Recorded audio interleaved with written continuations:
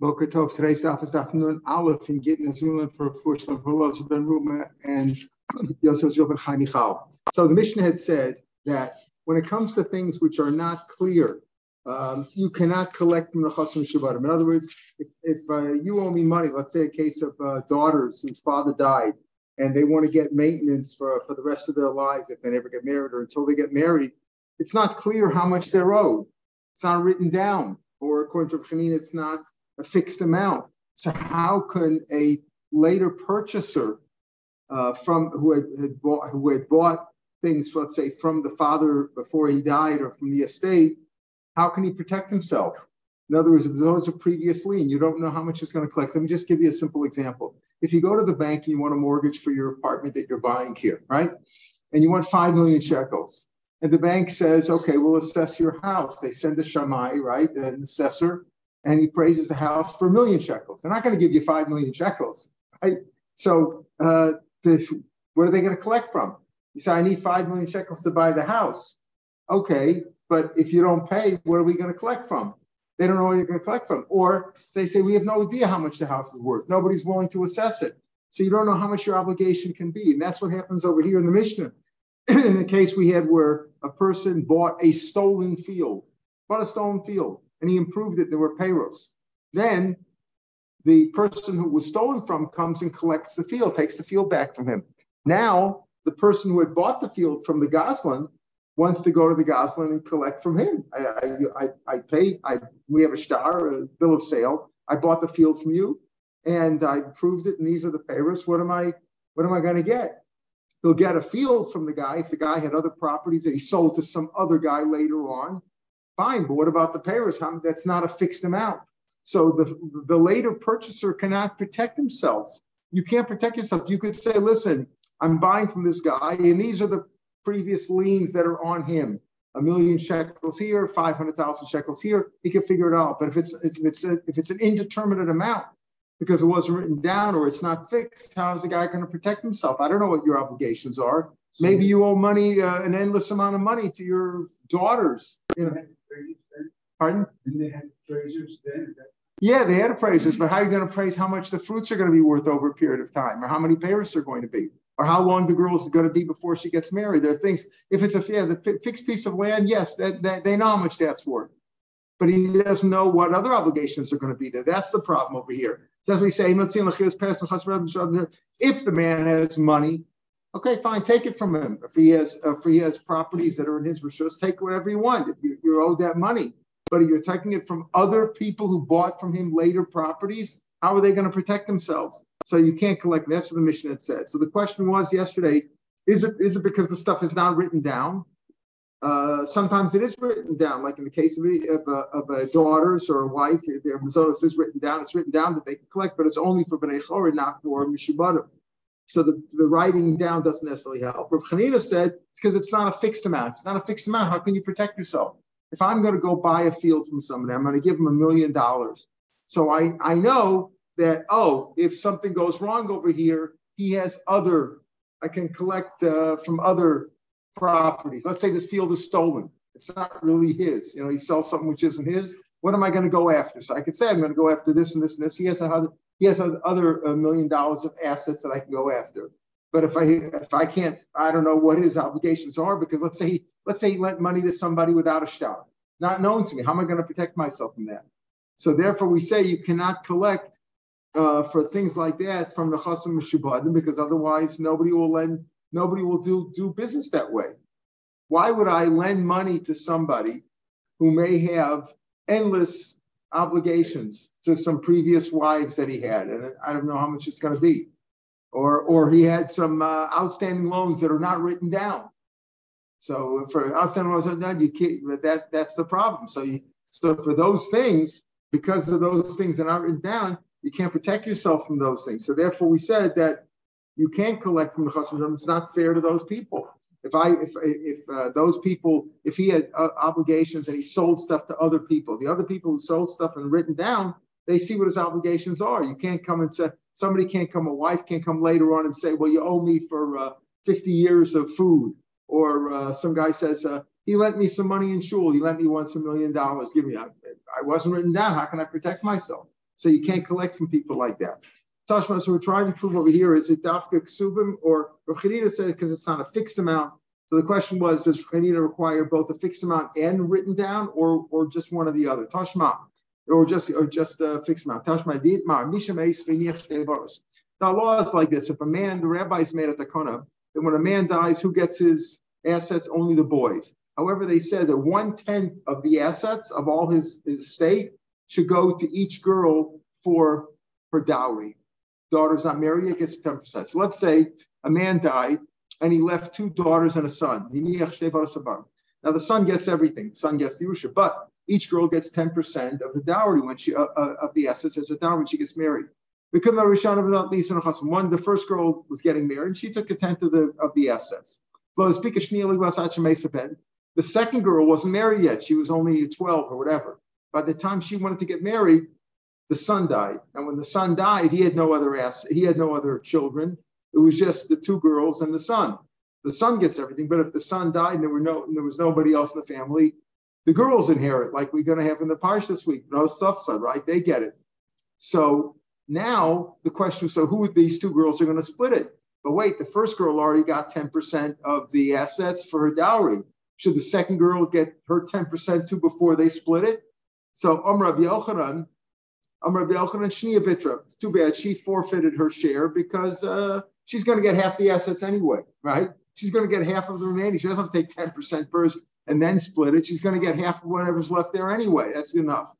We said We said for Parnasa, this is for her dowry. You take even from the Chasim Mishubadim, even though you don't take from Mazonos, for sustenance, for maintenance, for food. You don't take from the Chasim Mishubadim, as we said, because it's not a fixed amount. And it's not written down to collect from the Chasim Mishubadim, but from Nasi you take out. Why should she forfeit that? You even take out from the Chasim Mishubadim, as you even take it out from assets that the father sold subsequently to other people. She could take her dowry from that, because her dowry was like a guaranteed part of her father's estate.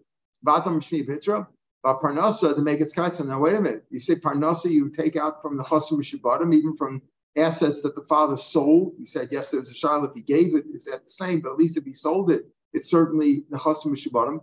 But Parnasa, to make its kaitza michto. But Parnasa is not written down. But it's a fixed amount. You know, it's 1/10 of his assets. The kamotzi, and you take it out to. So you see over here the chorah that Rav Chanina holds. All it has to do is be fixed. The question is, Rav Chanina says if it's a fixed amount, does it need to be fixed and written down? Here the chorah you see that it's fixed. If it's fixed, even though it's not written down. So no, shani Parnasa, keeping this like since everybody knows about it. Come on, it's written down. In other words, it's well known that when a man dies, each daughter gets 10% of the assets. If there's 10 daughters, they take the whole thing, basically, except, they only take 10% of what's left. The son gets a little bit, but basically get 10%. So in these 2 cases, in a regular case here, if a man died and left the son and 2 daughters, each daughter would take 10% of the assets, and the other 80% would go to the son as his Yerusha. So over here, it's as if it's written down. Okay, another proof. Mason, what happened in a case like this? A woman had a daughter from a previous marriage. Okay. She gets married to Reuven now, and Reuven's not obligated to feed that daughter. It's not his child. But she makes says, listen, I'm getting married on a condition that you're going to support this child, let's say for 5 years. You're going to give her money. Okay, fine. Then he divorces her, and she marries Shimon, another guy, not related. Marries another guy, Shimon. And she makes the same deal with him. I want you to support for 5 years. Now, they each have a deal, even though the first guy divorced, he has to support the child for 5 years. So what they do is, one of the 2 gives food, let's say, for 5 years, and the other one gives money. She can only eat so much, right? It's whatever her allowance is for eating. Points that both chayiv to pay. Mesu, right? Now let's say those 2 guys die, but Oseim is others min chasim lecharim. They get their own daughters. In other words, let's say Reuben and Shimon all said their own children with this lady. They only get in chasim lecharim, meaning, like we said, where does mazonos come from? You don't know how much it's going to be. But she was part of a deal, right? He wasn't feeding her. He was feeding this stepdaughter. Each one of them, Reuben and Shimon, were each feeding their stepdaughter as part of a deal. It's a separate agreement. It wasn't part of the regular ksuba. And she gets it's like a loan. Make a special deal.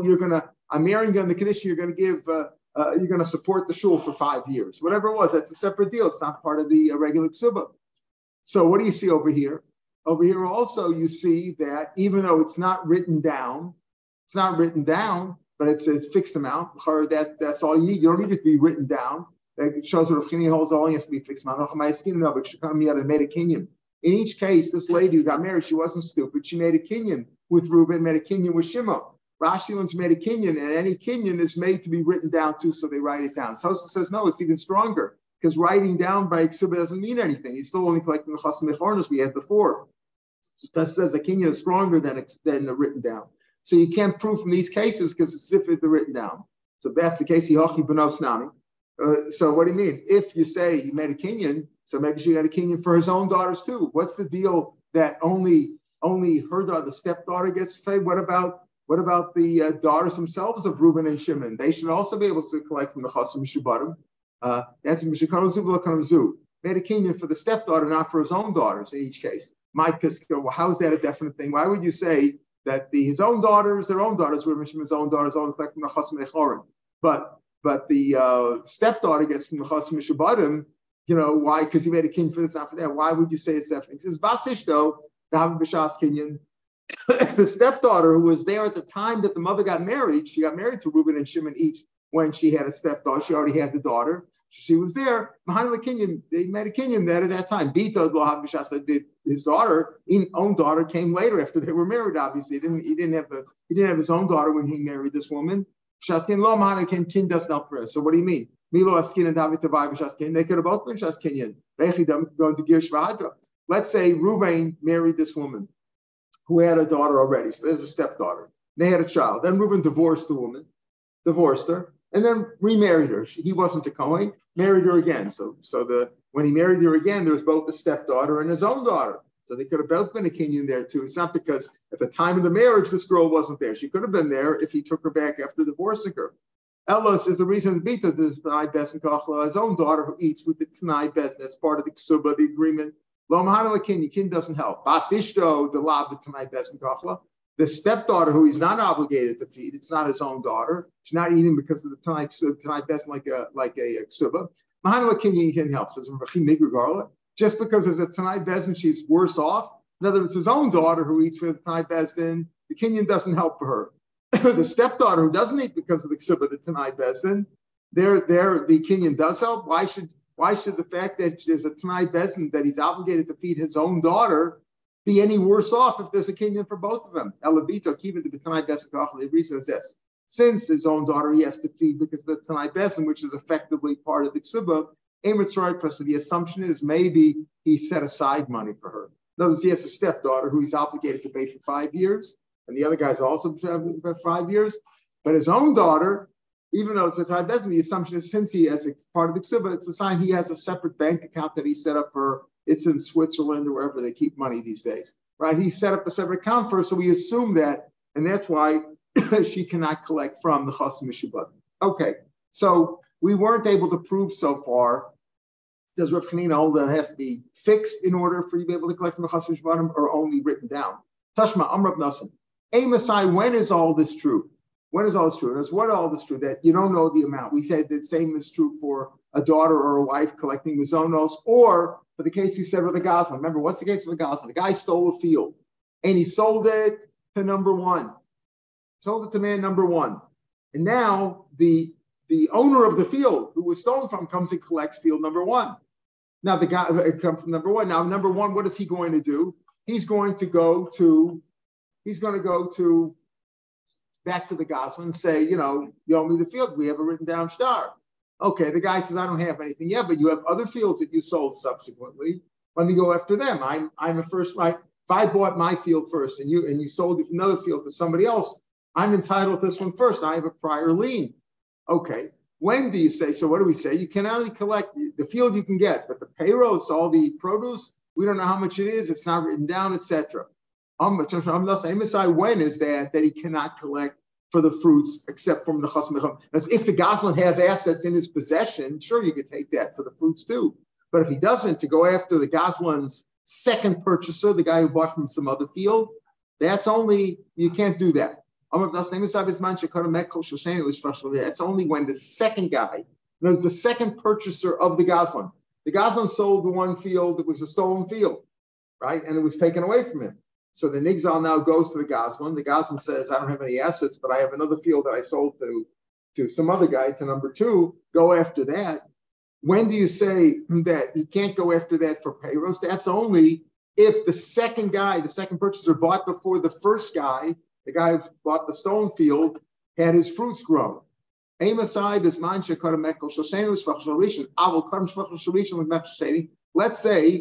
the first guy who bought the stolen field, he grew his produce and it was all fully grown and he had $10,000 worth of fruits there. And then the Gazlan sold another field to number two subsequently. Then the first guy, or the first number one, can go after the fruits too, even from the second guy, because he had his assets on the ground. The fruits were there before the second guy bought from the Gazlan, before the second guy bought a piece of land from the Gazlan. If his improvement, his fruits grew before the second guy bought it, then you could even collect Mechas Mishubanim. Alma, Mishum Delo Karamu. The reason has nothing to do with written down or cuts of. The reason why he can't collect is because he wasn't there first. It's simply a question of lien. How do the liens work? If I bought something first, if there were five guys, I bought something, you bought something, 1, 2, 3, 4, 5. The first guy has the prior lien because he bought it first, and therefore in other words, what's obligated to him is not only the field, but field's taken away. I'll take the second field that you had that was sold, not the third, the fourth, the fifth. Okay, the fifth guy who bought, you take his first because the fifth guy could say, the fourth guy and the second, third, fourth guy, they go after him. When we bought, you still had that property available. Zamishmi lo kadam was nothing to do with the ksubim or ksubim. That's how Rashi learns. Tosfos learns it a little bit differently. Tosfos says that it's not that it is ksubim. In other words, if my produce grew, if I'm the number one who bought the stolen field, my produce grew. By the time the second guy bought it, and you know how much produce is there. It was there on the ground. $10,000 worth of fruits before the second guy. So he learns this is like ksubim. That's how Tosfos learns. Rashi learns not ksubim or ksubim. So the Gemara says Tanoi, it's according to Rashi, there's three opinions now. One says the problem is it's not written down. Like we don't know, it's not written down. So if it's not written down, people can't protect themselves. Chanina says because it's ksubim, it's not a fixed amount. If it's not a fixed amount, people can't protect themselves. If you were to say that a girl who needs mazonos for years and years and years, who would ever do a deal with somebody? Why would I lend money to a guy or buy something from him if he has a prior obligation that's unknown? We don't know how much it's going to be, right? The bank is not going to give you a loan for your house, even if it's a certain right value, if they know that you owe money to 20 other people. And we don't even know how much money that is. You owe money to the mafia. You owe money for things that can't be assessed right now. Nobody's going to do that. So he says, like the Mishnah said, you don't take for payros for a girl or for improvement of the field if the first field was bought from a Gazlan, a mazon isha banos, right? They take an olam. They take it because it'll be impossible if he shanks him. It's not written down. So you see, the first opinion is the Brisa says, like the Mishnah didn't say the reason. The Mishnah says tikkun olam. Here he says, what's the tikkun olam? Because it's not written down. It's not written down. People don't know about it, so they don't know. I know when I buy a field from you, I buy a house from you. I know what your obligations are. You sold two other fields, right? You had two other fields that were sold, each for $1 million. So I know those are your obligations, but I don't know. And those guys have priority to me, but I don't know about payros or loans that you made that weren't written down or things like that. So if it's not written down, I know. He says, what tikkun olam is, even if it's written down, there's no fixed amount. The key is that it's not fixed amount. So according to Rashi, there's three reasons why we say this. One is ksubim. Some say because it's not written down. One says because it's not fixed amount. That's for Penina. And now we have another opinion because at the time that your payros grew, somebody had already bought the other field. If your payros grew before the other guy bought the field, then it's different. So there's three reasons here. According to Tosfos, the ksubim is the reason for the kaddim. That if your fruits grew before the second guy bought the land from the Gazlan, so then there was a fixed amount. You knew how much it was.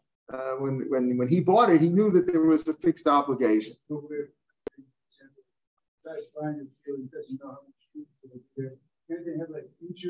Yeah, but it's hard to know. It's hard to know. You don't know how much it's going to be. $12,000. So Yeah, yeah. it's $12,000 comes out. Yeah, but they don't know that. It's not a fixed amount. The guy doesn't know. He doesn't know to protect himself. You go to you know how much a field went for. You know how much there's a star. It's written down. It's registered today. They know what your obligations are, right? That's how things are done today. They know if you have any outstanding liens. You know, you go to get a loan from the bank and you say, I don't have any outstanding loans on the property. They know what's outstanding. It's registered. They know what your obligations are. But things that are grow fruits and improvement, who knows what it's going to be worth? Depends what you plant. I mean, there's a million different variables, so there's no way to know. The Mishnah said, if a man finds, if I find a wallet outside and I come into the shul and I say, oh, anybody lose their wallet? I say, oh, yeah, great, thank you very much. It was $1,000 in there. I said, no, there was only $5 in there. So what's the deal? Do you have to swear? We know what shvuah do you do in Midaraisa? The shvuah is because there's different shvuahs, but one of the shvuahs for shakal v'tayir for a claimant and the defendant, let's say, is modem mixas. If you say I owe you $100 and I say I owe you $50, so I got to swear. I admit that I owe you $50. The other $50 I have to swear that I don't owe you, that I paid you back already. I don't owe the money. Right? That's the modem mixas. But over here we said you find an item. You don't have to swear, otherwise nobody will return an item, right? That shows Aveda. So Yitzchak has a variation. He says, listen, you found, the claimant says, you found two of my purses, right? They were tied together. I only found one. Nishba, he has to swear it's motiv, but he just found it. He found it. That goes against our Mishnah. Mishnah says, if somebody finds something, no claim against it.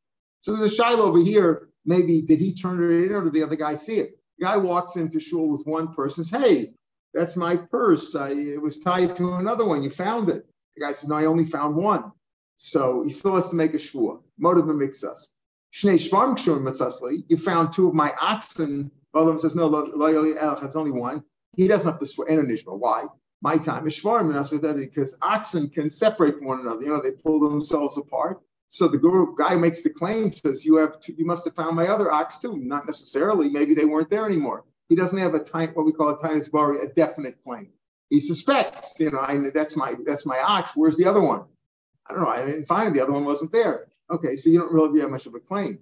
But kisan lo menaschoidadi, but purses don't separate from one another. So therefore, when you say you have one purse and I say there were two, so I have more of a definite claim. The purses didn't separate from one another. Now, somebody else could have taken them apart too before, didn't find any money and threw one away or whatever, we don't know. But it's more of a definite claim. So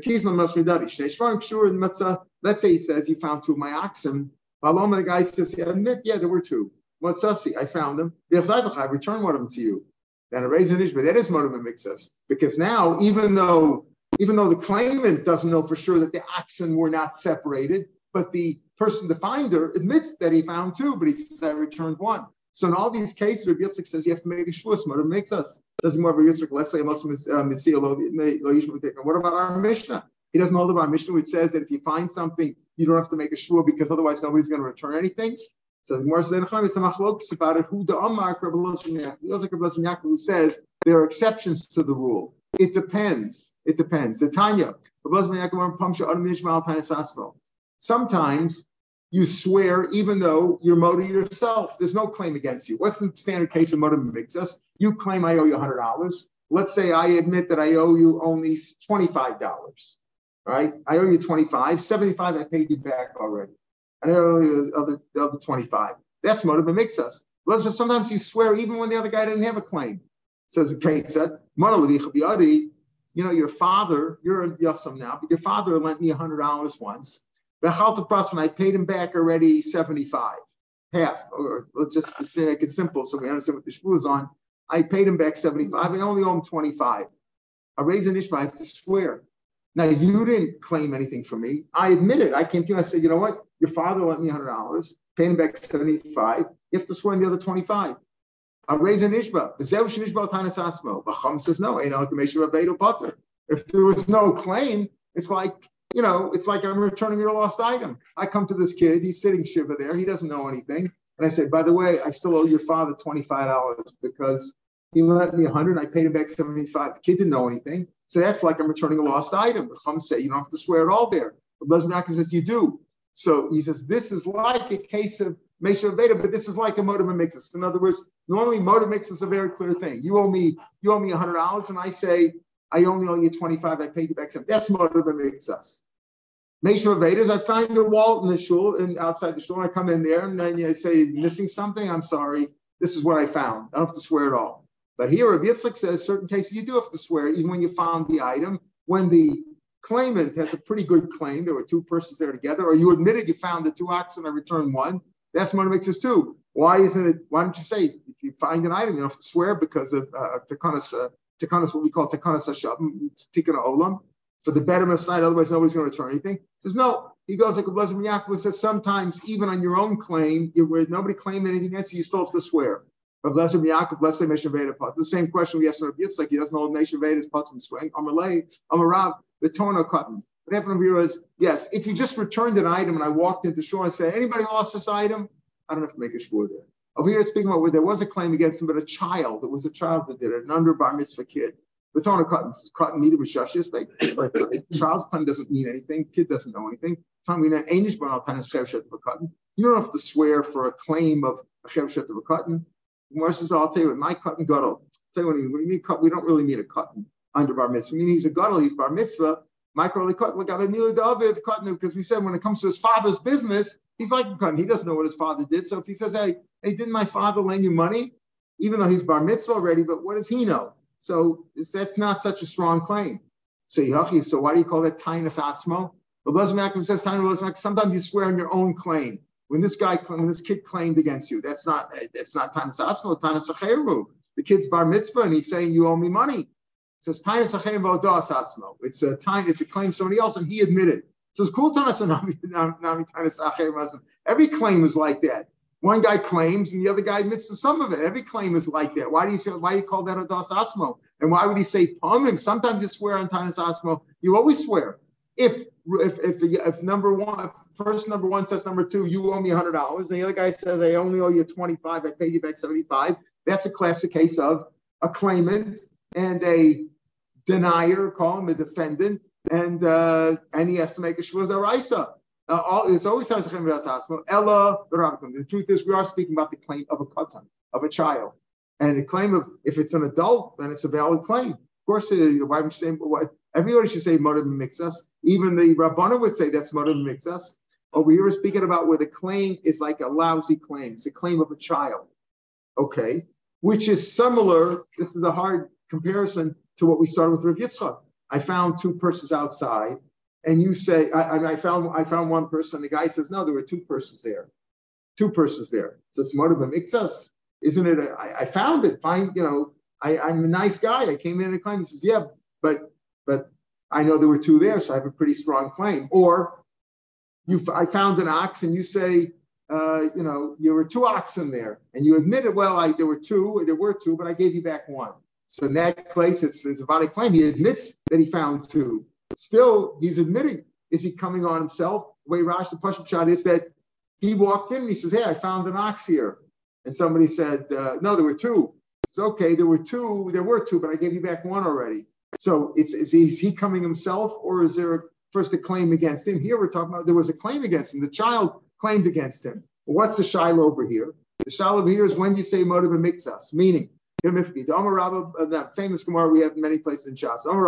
Why did the Torah say, listen, if a guy comes and says to me, you owe me $100, and I say, I never borrowed any money from you. I never saw you before. What's the deal? I don't have to swear. You're crazy. I don't owe you anything, right? Midrabanan, there's what we call shvuas hesses midrabanan. But midrash, you don't have to swear. You only have to swear. If I admit part of it. Why is that? Rabbi can be dumb. Rabbi says, but why did the Torah say that a motiv says to swear? I wouldn't have the chutzpah to lie. If I say I don't owe you anything, it's the truth. Because I wouldn't have the chutzpah to deny the whole thing. In general, normal people wouldn't have the chutzpah to lie, deny a whole claim. He would really deny the whole thing, but he can't, because he wouldn't have the chutzpah like that. I wouldn't have the chutzpah. You lent me money, you were a nice guy, you lent me money when I was in need, I wouldn't have the chutzpah to deny the whole thing. Right? So therefore I should admit the whole thing. So I'm not really, I don't have the chutzpah to lie. So I'm not really a liar. But I don't want to admit the whole thing, because if I admit the whole thing, I'm going to have to pay you right now. I don't have the money. The reason I'm not motivated, I'm pushing you off. I want to gain time over here. I'm just pushing up. So I figured, okay, so I'll say that I don't know you that much. I only owe you a little bit. I don't know you the whole thing. I'm trying to gain time over here. Hashem said, make a shvur, so I should be motivated to the whole thing. In other words, we're assuming over here when a Amai says, I owe me $100, and I say, I only owe you 25, I paid you back 75. We're assuming that he does owe him the money. Why? Because if he didn't owe him the money, he would just deny the whole thing. And if he denied the whole thing, he would be telling the truth, because the guy wouldn't have the chutzpah.